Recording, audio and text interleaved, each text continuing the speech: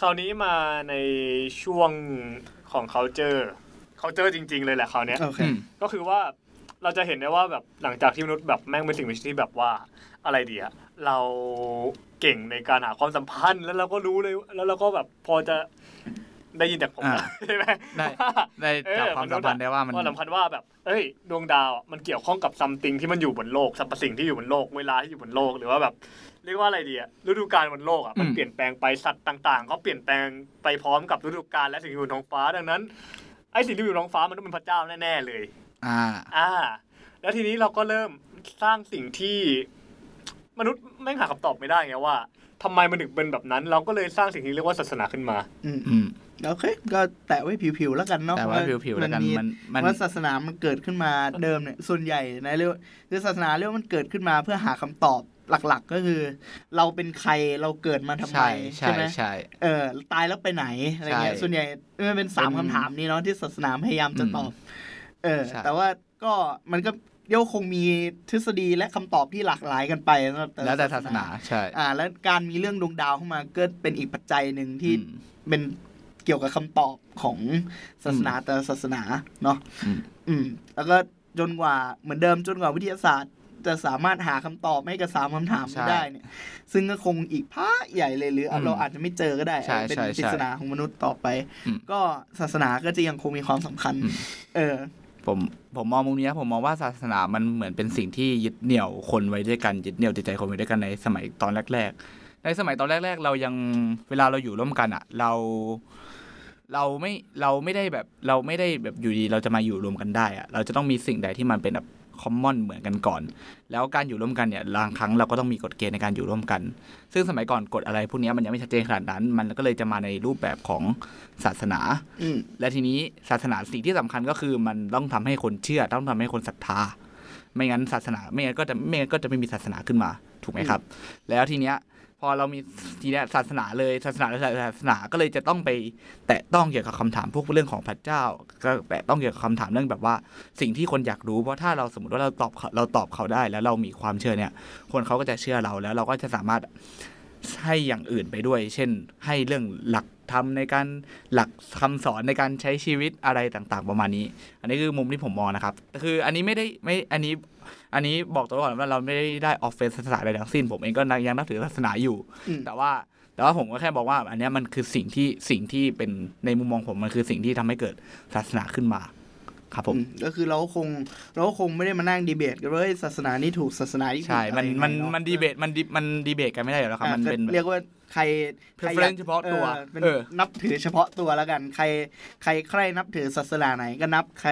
ไม่ใครนับถือศาสนาอย่างเป็นเอธิสก็แล้วแต่คนเนาะใช่ครับก็อย่างที่ U.R. Noah Harari ที่เขียน Homo Sapien อ่ะได้กล่าวไว้นะพี่ว่าไอ้มนุษย์อ่ะมันเป็นสิ่งที่แปลกมากเลยพี่มันเป็นสิ่งมีชีวิตที่สามารถที่จะเชื่ออะไรบางอย่างได้พร้อมๆกันโอเคอย่างที่เขาพูดว่าถ้าผมอยู่กับลิงชิมแปนซีตัวหนึ่งบนเกาะล้างเนี่ยผมตายก่อนลิงแน่นอน2คนผมก็ยังตายก่อนลิงแต่ถ้า1,000 คนน่ะถูกปะเราจะอยู่ได้นานกว่าลิงใช่ๆแต่ถ้าเป็นสงครามระหว่างลิงกับคนน่ะก็จะบอกได้เลยว่าเรา1คนกับลิง1คนน่ะเราจะแพ้แต่ถ้าเรา1,000 คนกับลิง1,000 คนน่ะเราชนะแน่นอนใช่ๆเพราะเราสามารถที่จะเชื่อบางอย่างร่วมกันและสามารถระดมทุกอย่างรวมกันได้เราเก่งในด้านนั้นเนาะเหมือนมีความสามารถในการแบบทำงานร่วมกันอะไรงั้นเถอะเป็นมันเริ่มมาจากไอเดียของคำว่าที่มนุษย์อยู่กันเป็นกลุ่มเป็นสัตว์สังคมคือจริงๆในสัตว์หลายชนิดก็มีความเป็นสัตว์สังคมแล้วแต่ว่าด้วยความที่ว่าพอเรามีไอเดียความเชื่ออะไรบางอย่างร่วมกันเนี่ยมันสามารถทำให้ drive คนจากเดิมที่เคยมีลัทธิเพื่อแบบเพื่อแค่แบบอาจจะเอาชีวิตรอดเงี้ยเราอาจจะสามารถทำสิ่งที่มัน the greater thing ได้ทำสิ่งที่มันใหญ่เกินกว่าที่แบบประโยชน์ส่วนตนได้อะไรมาเนี่ยประมาณนั้นเองก็ว่าไงดีเมื่อกี้เ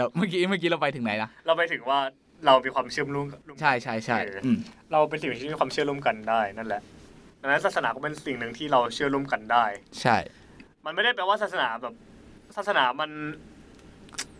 โอเคข้ามไปเถอะเดี๋ยวเราจะไม่ได้เราจะไม่กลับมาอวกาศสักทีนึงไม่อวกาศสักทีนึงงั้นกลับมาที่หัวข้อใหญ่เมื่อกี้นี้ก็คือเรามองว่า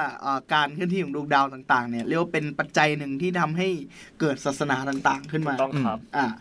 คราวนี้เนี่ยก็พอ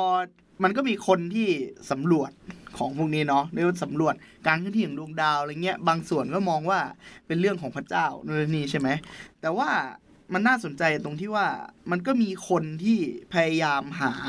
แพทเทิร์นหารูปแบบต่างๆเกี่ยวกับดวงดาวต่างๆการเคลื่อนที่ของดวงดาวนู่นนี่ใช่ไหม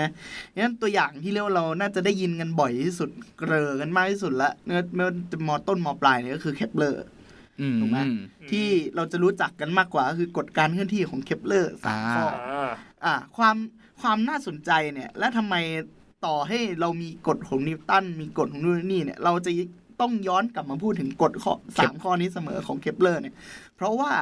กฎ3ข้อเนี่ยเป็นถ้าภาษาอังกฤษเขาเรียกว่าเป็นempirical law ก็คือเป็นกฎที่มาจากการสังเกตล้วนๆก็คือเขานั่งทำตารางดวงดาวเนี่ยเขาเป็นเหมือนเขาทำงานอยู่หอดูดาวใช่ไหมเขาจะสำรวจดาวเขาจะมีโพยดวงดาวเยอะมากแล้วก็มีโพยที่ได้ต่อมาจากคนก่อนหน้าเขาที่ทำไว้แต่ก็ไม่เหมือนไม่ครบไม่สำเร็จมาตายได้เขาก็เอาข้อมูลตรงนี้มาสแกนเป็นกี่จุดข้อมูลก็ไม่รู้เนาะแล้วก็สแกนมาเนี่ยแล้วก็สามารถสังเคราะห์ออกมาได้ออกมาเป็น3ข้อที่ว่าดาวเคลื่อนที่เป็นวงรีดาวเคลื่อนที่เป็นวงรีมีคาบกำลัง2ไปมันตรงกับไอ r กำลัง3ใช่ไหมหรือถ้าเอาละเอียดหน่อยก็คือครึ่งระยะครึ่งแกนเอกกำลัง3แล้วก็ไอ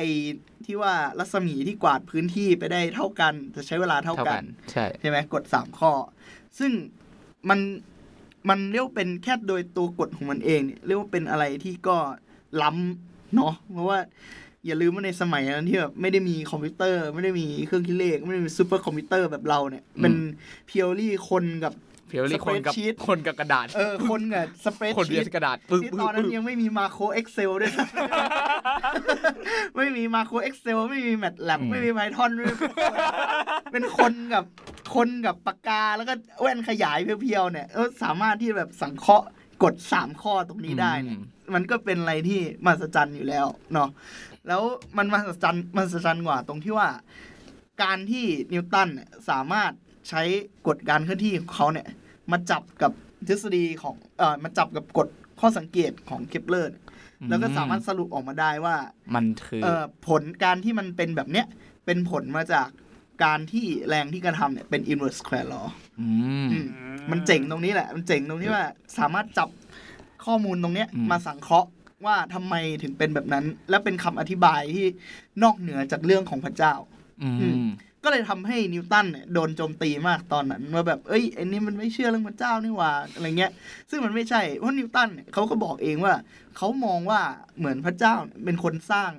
เงื่อนไขตั้งต้นแล้วพระเจ้าก็ปล่อยให้ระบบดำเนินไปของมันเองต้องบอกเลยว่านิวตันเป็นคนที่เชื่อในพระเจ้ามากเลยนะพี่ใช่เป็นเคร่งศาสนาเลยเคร่งศาสนาจัดมากแบบนั่งเปิดไบเบิลน่ะแล้วนั่งหาว่าแต่ละคำพูดของพระเจ้าอ่ะพูดว่าอะไรบ้างแล้วมาเล่นแร่แปรธาตุอ่ะหรือว่าแบบเคร่งถึงขั้นแบบอะไรอ่ะก็พระเจ้าแบบเฮ้เป็นให้พระเจ้าตอบเถอะอะไรอย่างเงี้ยแล้วแบบโยนคำถามแล้วก็ทิ้งคำถามไว้ทิ้งแล้วบอกว่าพระเจ้าเป็นคนกำหนดเห็นแก่พระเจ้าเถอะอะไรอย่างเงี้ยที่เขาบอกว่านิวตันไม่ใช่นักวิทยาศาสตร์คนแรกแต่เป็นนักมายากลคนสุดท้ายเป็นนักเล่นแร่แปรธาตุพ่อมดคนสุดท้ายพ่อมดคนสุดท้ายพ่อมดคนสุดท้ายใช่ก็นั่นแหละเพราะว่านิวตันจริงๆเขาก็เก่งศาสนาแต่เขาแค่มีมุมมองที่เกี่ยวกับดวงดาวเนี่ยที่ต่างออกไปใช่ต่างจากคนในสมัยนั้นถ้าใครลองอ่านประวัติดาราศาสตร์มาก็จะรู้ว่าไอ้ช่วงยุคประมาณนั้นคือยุคแบบที่แบบนักดาราศาสตร์โดนจับพูดอะไรมาก็โดนศาสนาจักรพึ่มใส่แม่งใส่เล่นงานใส่เกือบทุกคนก็จริงๆไกลิเลโอก็เกือบจะโดนละถ้าไกลิเลโอไม่ออกมาเรียกว่าเหมือนออกมายอมรับผิดกับทางศาลเนาะแล้วก็ที่ต้องไปปฏิญาณตนว่าเรียกว่าอยู่เป็นทำตัวอยู่เป็นเนาะถ้าพูดถึงในบริบทของสมัยนี้ก็คือการที่เรียกว่าไปต่อเหมือนไปพูดว่า สิ่งที่ตัวเองพูดมาทั้งหมดไม่เป็นความจริงจริงๆแล้วดวงอาทิตย์โคจรรอบโลกแต่สุดท้ายก็คือตำนานเขาก็ว่ากันว่าพอเขาพูดเหมือนเขาสาบานตนต่อหน้าศาสนาจักรเสร็จเขาก็กระซิบกับตัวเองว่า Eper si move ก็คือสุดท้ายแล้วโลกมันก็ยังเคลื่อนที่รอบดวงอาทิตย์เหมือนเดิมเป็นเรียกว่าเป็นเกร็ดตำนานเล็กๆน้อยๆก็เรียกว่าเก๋าแต่ก็คือนั่นแหละถ้าพูดถึงในว่าเป็นสแตนดาร์ดตอนสำหรับสมัยนี้ก็คือไกลิเลโอเนี่ยต้องถูกบังคับให้อยู่เป็นเนาะเพราะไม่งั้นก็คือโดนจับเผาเหมือนกับนักวิทยาศาสตร์หลายคนที่ผ่านมานั่นแหละถ้าสงสารเหลือเกินเอาจริงต้องเรียกว่ากาลิเลโอน่าสงสารมากกว่าเพราะว่าเขาอยู่ผิดที่ผิดทางในช่วงนั้นเพราะว่าช่วงนั้นน่ะจะมีค่อนข้างมีหลายประเทศในยุโรปเลยล่ะพี่ที่เขาเรียกว่าเริ่มแอนตี้ศาสนาใช่ๆๆอย่างเช่นอังกฤษก็ไปตั้งเชอร์ออฟอิงแลนด์ใช่ในกายใหม่เชอร์ออฟอิงแลนด์ขึ้นมาคือไม่ขึ้นตรงกับสันตะปาปาอย่างเงี้ยมันใกล้ๆช่วงกับมาร์ตินลูเทอร์ป่ะใช่มาร์ตินลูเทอร์ใช่ช่วงเดียวกันใช่มั้ยหลังมาร์ตินลูเทอร์เลยช่วงที่กาลิเลโอโดนอ่ะเพราะว่าช่วงนั้นมันเกิดโปรเตสแตนต์ใช่ป่ะล่ะพอเกิดโปรเตสแตนต์เนี่ยเรียกได้เลยว่าแบบก็จะเกิดการแบ่งแยกถ้าเกิดจริงๆอ่ะกาลิเลโอแค่หนีไปอยู่ฝรั่งเศสหรือไปอยู่อังกฤษอ่ะไม่ก็รอดแล้วไปอยู่อังกฤษอยู่เยอรมันอะไรวะเนี่ยรอดแล้วแต่ว่าเขาอยู่ในอิตาลีที่เป็นดินแดนแห่งคาทอลิกแล้วก็อยู่ในใกล้ดินแดนของสันตะปาปาด้วยใกล้วาติกันด้วยใกล้วาติกันมากเลยดังนั้นแน่นอนฮะอิตาลีซัพพอร์ตวาติกันอย่างเต็มที่ดังนั้นก็พูดได้เลยว่ายังไงก็โดนอ่ะใช่งั้นก็ไม่มีทางเลือกเนาะคนที่สามารถหนีไปได้คงหนีกันไปคนที่หนีไม่ได้ก็อยู่ที่นั่นกันต่อนั่นแหละก็แต่ก็ต้องยอมรับว่าผลงานต่างๆไกลิเลโอเนี่ยเป็นพื้นฐานให้กับนิวตันที่สามารถใช้ผลงานและคำอธิบายของไกลิเลโอเนี่ยเอามาสร้างเป็นทฤษฎีการเคลื่อนที่ของตัวเองได้ก็คือเหมือนที่นิวตันเคยบอกว่าจริงแล้วตัวเองไม่ได้เก่งแต่ตัวเองอ่ะแค่ยืนอยู่บนไหล่ของยักษ์ก็คือมียักษ์ทั้งไกลิเลโอมียักษ์ทั้งเคปเลอร์ใช่ไหมที่สามารถทำให้เขาเนี่ยสร้างทฤษฎีของเขาเนี่ยเอามาใช้อธิบายของสองคนนี้ได้จริงๆวลีนี้เป็นวลีที่เขาเรียกว่าเป็นวลีที่นักวิทยาศาสตร์ทุกคนจริงๆจะใช้กันคือเรามาอยู่ตรงนี้นะเพราะเรายืนบนไหล่ของยักษ์ใช่เหมือนบางคนมองว่าโอ้คนสมัยนี้มันเก่งกว่าคนสมัยก่อนเยอะมากเลยคนสมัยนี้เรารู้นู่นนั่นนี่จริงแล้วไม่ใช่จริงๆแล้วองค์ความรู้ปัจจุบันเนี่ยเรามีอยู่ได้เนี่ยเพราะว่าเรามีตั้งแต่คนสมัยก่อนมีตั้งแต่ไกลิเลโอมีนิวตันมีท่านนิวตันเสร็จไอน์สไตน์ก็ใช้นิวตันมาอีกทีนึงอะไรเงี้ยแล้วก็จากไอน์สไตน์มาก็มีนักฟิสิกส์หลายคนใช่ไหมใช่ทั้งยุคที่เป็นยุคควอนตัมฮอว์กิงคิปทอนริชาร์ดไฟแมนอะไรพวกนี้ทั้งหมดเลยยืนอยู่บนพวกเชอริงเกอร์ดิแรกไฮเซนเบิร์กพาวลีเนี่ยอะไรเงี้ยฉะนั้นเนี่ยจริงๆองค์ความรู้ที่เรามีปัจจุบันเนี่ยก็คือเพราะว่าเรามีนักบุกเบิกจากคนก่อนหน้าเพราะมีคนบุกเบิกมาให้เราเป็นพันปีด้วยซ้ำตั้งแต่เอาจริงๆคือเราสามารถไล่ย้อนคอนเซปต์ไปตั้งแต่ยันกรีกโบราณที่คิดคณิตศาสตร์อันดับแรกขึ้นมาให้เราเลยด้วยซ้ำด้วยงั้นก็คือนั่นแหละเราก็เรียกว่ามีถ้าเราไปดูแบบมุกออฟฟิศของแบบที่เป็นอาจารย์ที่เป็นนักฟิสิกส์เนี่ยเขาก็จะบางคนเขาจะมีรูปของพวกนี้แขวนไว้ใช่เหมือนในนึงเหมือนเป็นการเตือนว่าเราสามารถนั่งทำวิจัยเรื่องนี้ได้เนี่ยเพราะว่าเรายืนอยู่บนพื้นของนักวิทยาศาสตร์คนนี้หรืออีกมุมนึงก็คือมันแขวนในห้องแล้วมันเท่จุดทูบอีกด้วยแบบว่าวันไหนวิจัยไม่ผ่านก็จุดทูบใส่กันวันไหนขอให้ผ่านนะครับช่วยมาเข้าด้วยเหมือนรูปที่มันเคยแชร์ในโซเชียลที่มันเป็นเอารูปไอน์สไตน์รูปไฟแมนแล้วก็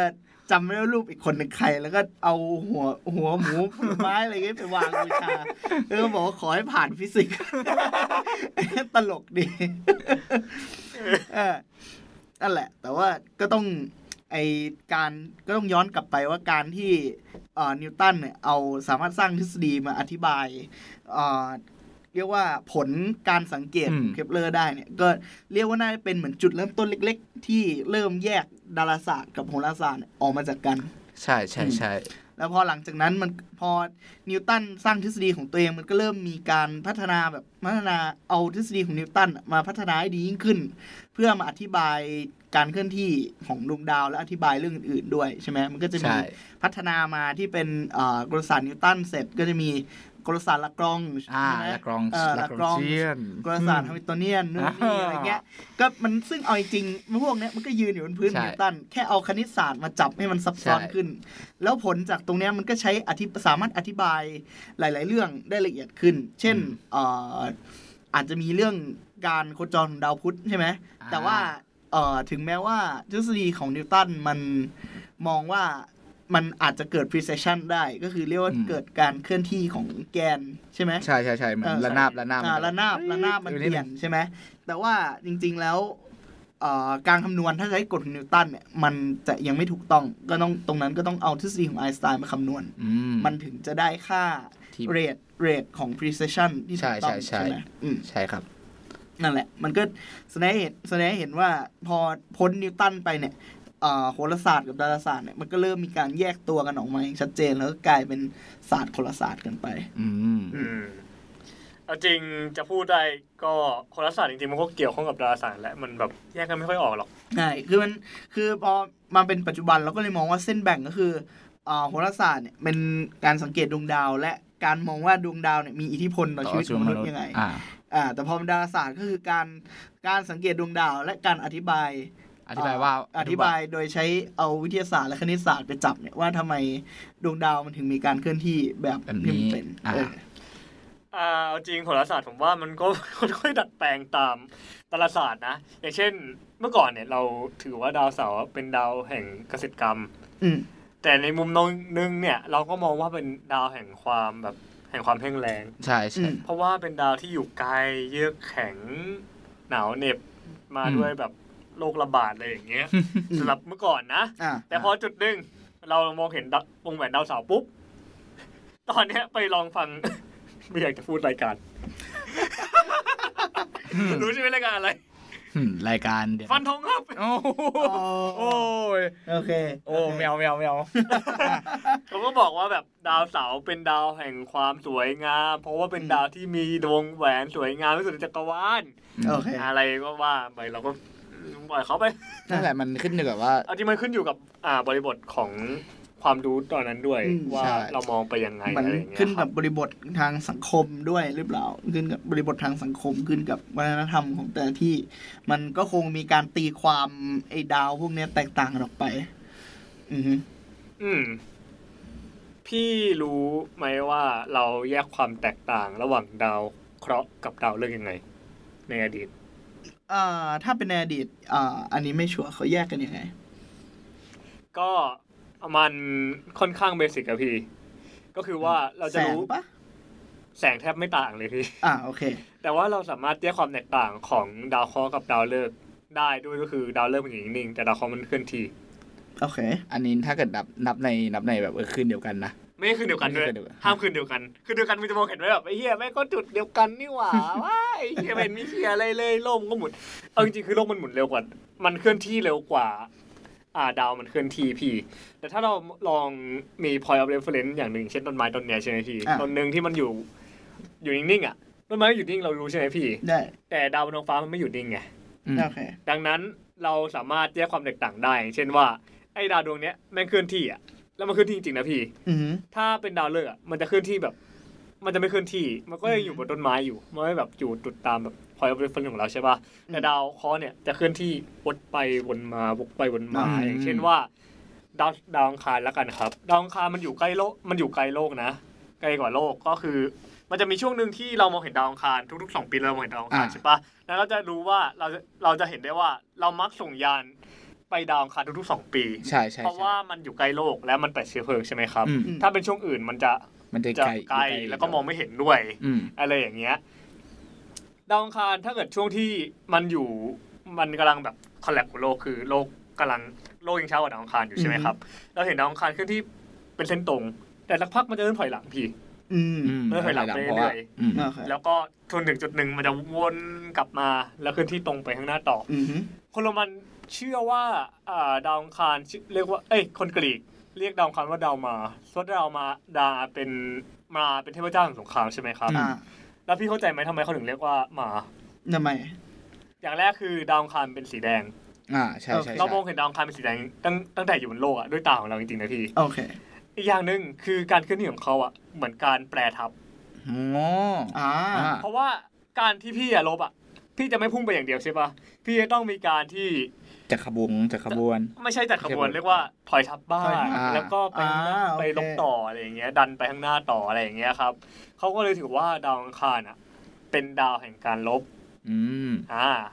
แล้วคนสมัยก่อนก็ฉลาดอีกพี่เขาสามารถรู้ด้วยนะว่าดาวไหนเคลื่อนที่เร็วเคลื่อนที่ช้าอย่างเช่นถ้าดาวที่เคลื่อนที่เร็วอย่างเช่นดาวพุธอ่ะมันจะเห็นชัดมากเลยพี่ถึงเขาจะเล็กอ่ะแต่เขาเคลื่อนที่เร็วนะเพราะเขาอยู่ใกล้ดวงอาทิตย์ใช่ไหมพี่ดังนั้นเขาถึงให้ดาวพุธเนี่ยเป็น Mercury เป็นเทพแห่งการ Mercury คือถ้าเกิด Hermes ป่ะคือ Hermes ก็คือเทพแห่งการที่เขามีเท้าติดปีกอ่ะแล้วก็ติดปีกแล้วที่เป็นการส่งสารไปให้กับดวงอาทิตย์สุดกับดวงอาทิตย์โอเคนั่นแหละครับแล้วก็อย่างเช่นวีนัสทำไมวีนัสถึงเป็นดาวศุกร์อ่ะถึงเป็นเทพวีนัสเทพความสวยงามพี่เพราะมันสว่างส่องประกายสวยสวยที่สุดแล้วพี่บนท้องฟ้าผมเชื่อว่าถ้าพี่ได้เห็นดาวศุกร์อ่ะพี่จะรู้สึกว่ามันคือดาวที่สว่างที่สุดบนท้องฟ้าเลยใช่มันใหญ่เพราะว่ามันอยู่ใกล้โลกแล้วมันก็ไซก็ใกล้เคียงกับโลกมันโอเคมันถ้าเกิดดวงจันทร์มันอยู่ใกล้โลกอ่ะมันก็สว่างอยู่ดีใช่ป่ะใช่แต่ว่าในระนาบวงโคจรเนี่ยมันอยู่ใกล้โลกที่สุดนะระนาบวงโคจรมึงห้ามเอาไอ้ดาวพุธเทียนนั่นน่ะไอ้เรื่องเทียนนั่นนี่เราคุยกันไปเว้ยไม่ได้มึงอย่าเอาอย่างนั้นมึงห้ามเอาอันนั้นเว้ยเหี้ยไอ้สัตว์โอเคคือถ้าเทียบในวงโคจรอ่ะดาวศุกร์อ่ะมันจะอยู่ใกล้โลกที่สุดใช่ป่ะในช่วงที่มันใกล้โลกสุดนะแล้วก็คราวเนี้ยเราจะเห็นมันสว่างชัดมากน่าจะเทียบได้ประมาณ 10% ของความสว่างของท้องฟ้าได้มั้งสว่างมากนะใช่สว่างสิ่งที่สว่างที่สุดบนท้องฟ้ายามกลางคืนก็คือดวงจันทร์เพราะมันเทียบ 40% ถ้าคืนไหนที่แบบถ้าอยู่ในป่าจริงๆอ่ะถ้าคืนไหนเป็นคืนพระจันทร์เต็มดวงมันจะเห็นเป็นฝามันจะเห็นชัดมากพื้นที่รอบตัวคุณจะเห็นชัดมากเห็นแบบสีขาวเลยอ่ะใช่มันจะชัดมากเลยแล้วยิ่งมีดาวศุกร์มาอีกเนี่ยบอกเลยว่าจะชัดยิ่งกว่าเดิมอีกมันจะแบบโอ้โหสว่างมากสว่างไม่ค่อยเปิดสปอตอะไรสักอย่างนึงเลยใช่จริงๆแต่ว่าเราจะไม่ค่อยเห็นความแตกต่างจากโลกที่มันเต็มด้วยแสงไฟอยู่ในตอนเนี้ยมองยากเศร้าเหลือเกินทางที่ดีฮะปิดไฟทั้งโลกเลยจะได้มองเห็นดาวชัดๆจริงๆก็มีสมาคมที่แบบรณรงค์เรื่องนี้อยู่แบบว่าเป็นแบบบอกว่ามันมีไลท์โพลูชันอ่ะคือบอกว่ามันแบบว่าคือการที่เราเห็นการที่เราแบบเปิดไฟอะไรพวกนี้ตลอดเนี่ยคือบางทีอ่ะคือไม่ได้บอกว่าให้ปิดไฟตลอดเวลานะแต่บอกว่าควรที่จะมีแบบโอกาสสักโอกาสนึงที่แบบเราช่วยกันปิดไฟทุกที่เพื่อที่จะให้เราชื่นชมความงามของไอ้นี่ได้อย่างจริงๆอะไรมาเนี่ยให้ทุกคนได้ชื่นชมความงามของไอ้เนี่ยแต่ก็เป็นไปได้ยากอ่ะเป็นไปได้ยากไม่ต้องยอมเสียค่าเครื่องบินเพื่อบินไปแถวแอฟริกาเพื่อนั่งดูจริงคนเราก็แปลกนะพี่เรายอมลำบากตรากตรำเพื่อทำงานแล้วก็ไม่สามารถมองเห็นความสุขรอบๆตัวได้สุดท้ายยอมจ่ายเงินเป็นแสนเป็นล้านเพื่อไปดูดวงอาทิตย์ตกแค่ที่ชายหาดที่ใดที่หนึ่งเช่นมาลดีฟอย่างเงี้ยเดี๋ยวไปดูดวงดาวที่ซาฮาราอย่างเงี้ยทั้งที่จริงๆแล้วอ่ะเราก็สามารถมีความสุขได้ด้วยการมองพระอาทิตย์ตกข้างบ้านยังได้เลยหรือดูดวงดาวข้างบ้านยังได้เหมือนชื่อรายการอวกาศข้างบ้านถ่ายอินเก่งอีสานถ่ายอินเก่ง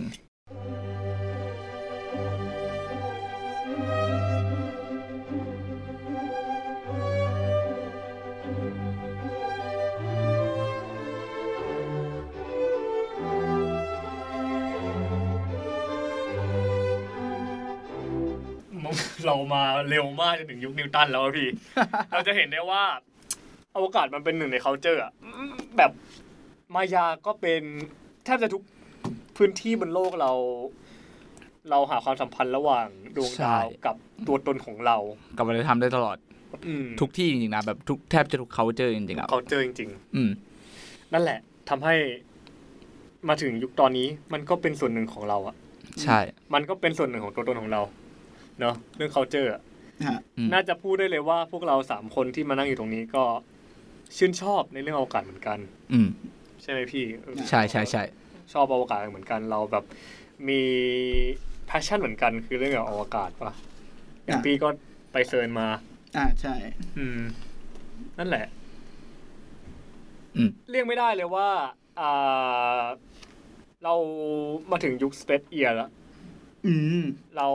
สามารถส่งมนุษย์ออกไปจนถึงดวงจันทร์ได้ไปเก็บไปลงจอดดวงจันทร์แล้วแถมยังกลับมาได้อีกเนี่ยจนตอนนี้เขาจะส่งคนไปที่ดาวคารแล้วใช่ไหมล่ะใช่ใช่ใช่อันนี้เราลองมาคุยถึงเรื่องอวกาศในอีกแง่มุมหนึ่งคือนั่นแรกเราคุยถึงในแง่มุมที่ว่าเป็นวัฒนธรรมพวกอาจจะเป็นวัฒนธรรมหลักในสมัยนั้นแหละแต่ทีเนี้ยเราก็เห็นว่าตั้งแต่ช่วงหลังๆผ่านมาเนี้ยเราจะเห็นว่าอวกาศมันเข้ามาในอีกรูปแบบหนึ่งที่ไม่ใช่เรื่องของศาสนาเรื่องเกี่ยวกับวัฒนธรรมโดยตรงแล้วแต่อาจจะมาในรูปของแบบหนังอาจจะมาในรูปของไลฟ์สไตล์อาจจะมาในรูปของแบบเป็นซับคัลเจอร์เช่นแบบหนังไซไฟ Star Wars Star Trek อะไรพวกเนี้ยใช่ก็พูดได้เลยว่าอวกาศมันเป็นหนึ่งใน culture เลยนะพี่เพราะว่าอย่างเช่นเห็นชัดที่สุดเลยคือยุคอพอลโลบ้าที่ไหนอะจะส่งคนมาดวงจันทร์ได้มันเป็นไปไม่ได้ใช่ไหมพี่ในยุคนั้นน่ะเป็นไปไม่ได้คนจะไปดวงจันทร์เนี่ยนะดวงจันทร์เป็นสถานที่ที่เป็นพื้นที่ที่เรียกว่าพื้นที่ห่วงห้ามอย่างเงี้ยเลยก็ได้คนสมัยก่อนทุกคนต้องกลับทุกคนกลับไหว้ทุกวันนี้ก็ยังมีคนกลับไหว้อยู่ที่ก็มีคนไปโยนขี้ไว้บนดวงจันทร์แล้วนะ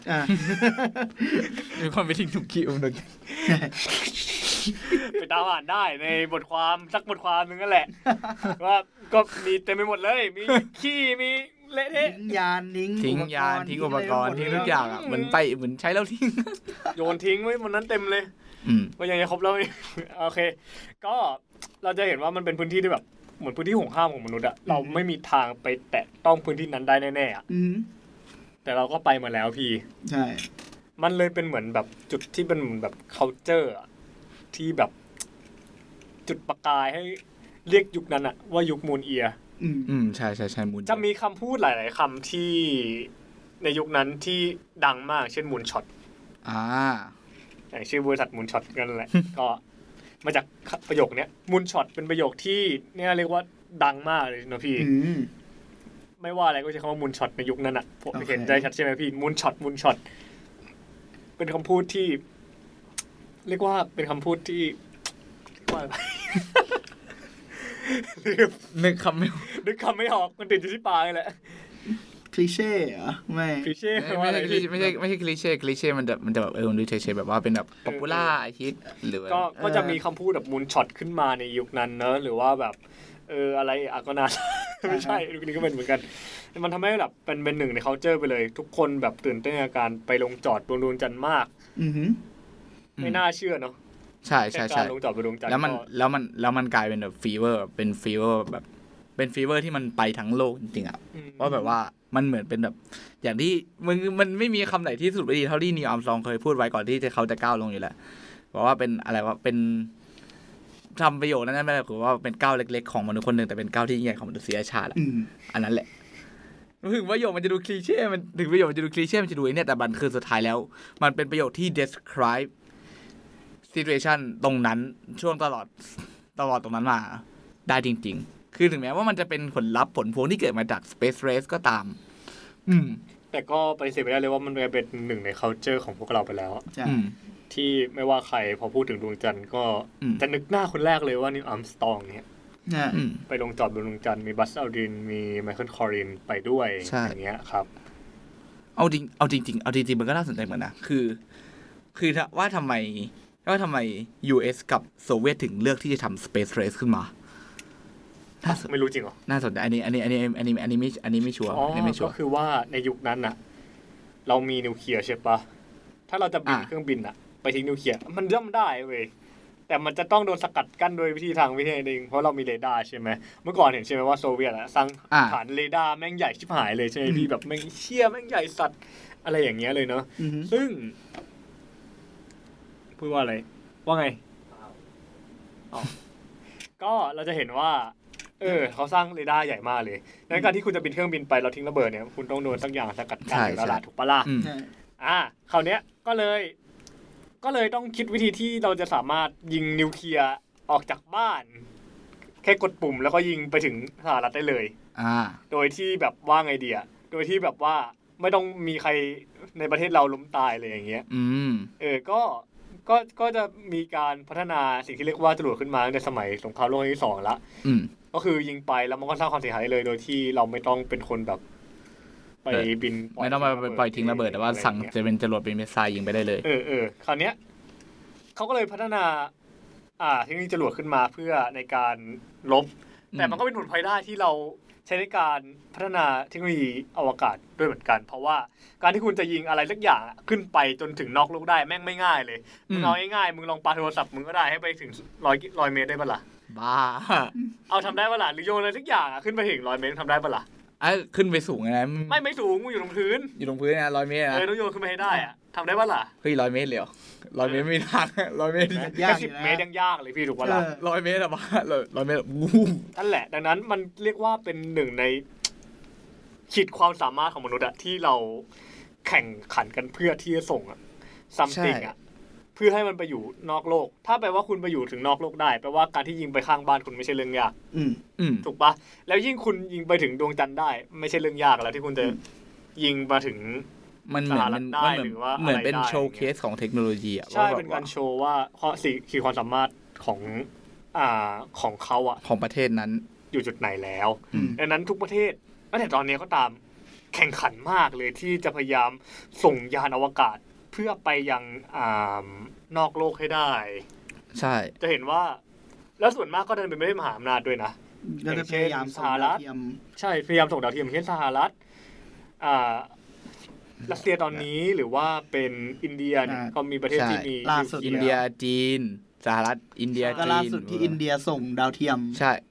ดาวเทียมเป็นยานเลยครับส่งยานเลยครับเป็นลงจอดที่ขั้วใต้ของดวงจันทร์ถึงแม้ว่ามิช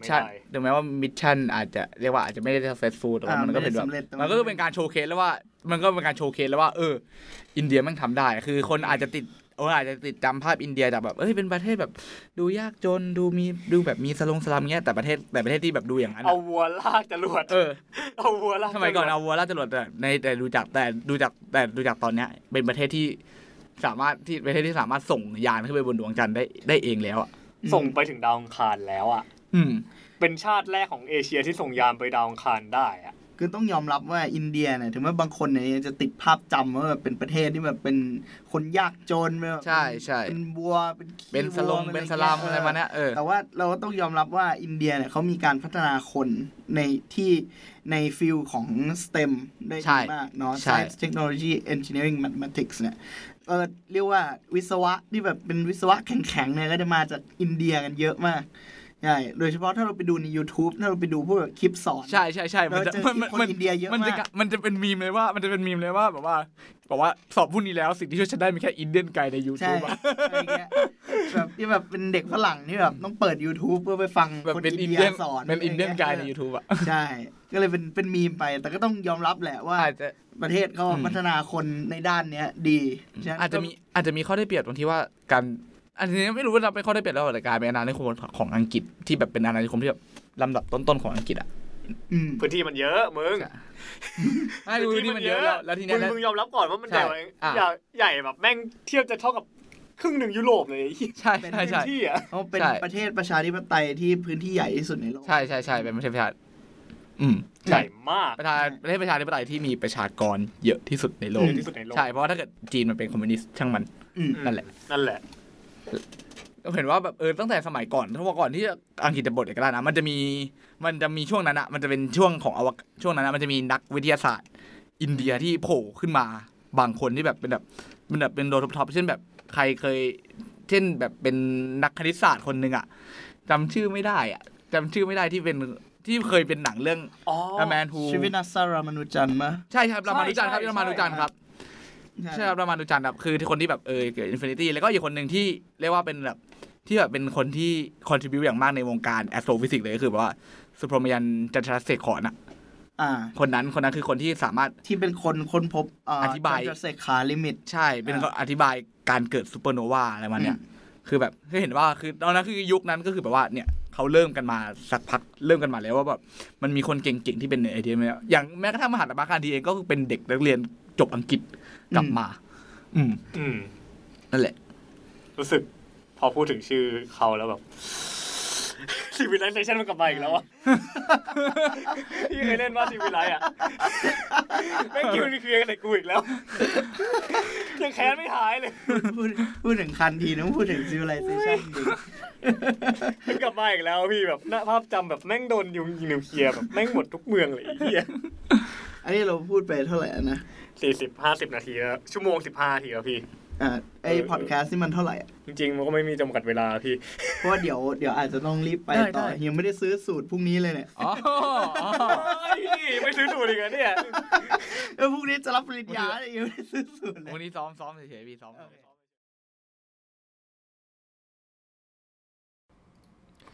สำหรับอวกาศข้างบ้านตอนอวกาศและวัฒนธรรมนี้นะครับจริงๆแล้วเนื้อหาของมันยังไม่จบก็ยังมีเนื้อหาเพิ่มเติมอีกก็รอติดตามฟังได้นะครับท่านผู้ฟังยังไงก็ต้องขอบคุณท่านผู้ฟังทุกท่านนะครับที่ฟังมาถึงตอนนี้นะครับหลังจากนี้ก็จะเป็นเรื่องสารภาพของผมนะฮะเอาจริงตั้งแต่ทำอวกาศข้างบ้านมาเนี่ยครับรู้สึกว่าผมพยายามที่จะ manage เวลาของตัวผมเองให้มันพอที่จะเรียนแล้วก็ทำพอดแคสต์รวมถึงคุม Space Test ให้ได้ด้วยซึ่งตอนแรกก็คิดว่าลงครั้งละ2 สัปดาห์เนาะแล้วสักพักผมก็เปลี่ยนมาเป็นลงทุกสัปดาห์มันเลยเพราะว่าคิดว่าทำได้แต่ก็ค้นพบว่าทำไม่ได้ก็เลยขอเลื่อนกลับมาเป็น2 สัปดาห์เหมือนเดิมพอคิดว่าน่าจะลงได้อย่างต่อเนื่องแต่สุดท้ายก็คือว่าก็ลงไม่ทันอยู่ดีครับสำหรับสัปดาห์นี้ก็ต้องขอมาลงวันศุกร์อย่างที่เห็นกันนะฮะก็รู้สึกผิดมากๆเลยแหละเอาจริงอย่างตอนก่อนหน้านี้ตอนที่16 17เนาะก็ลงแบบลงกดวันที่ผิดอย่างเงี้ยก็ต้องขออภัยท่านผู้ฟังด้วยนะครับที่สุดท้ายแล้วก็ไม่สามารถที่จะลงงานตามกำหนดเวลาได้ตามที่ได้บอกเอาไว้นะครับ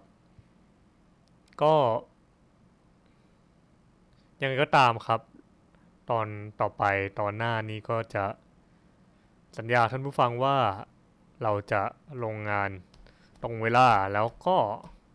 ไม่พลาดพร้อมพัฒนาคอนเทนต์ดีต่อไปนะครับขอบคุณท่านผู้ฟังทุกท่านที่ฟังมาถึงตอนนี้และติดตามมาอย่างตลอดนะครับขอบคุณมากครับ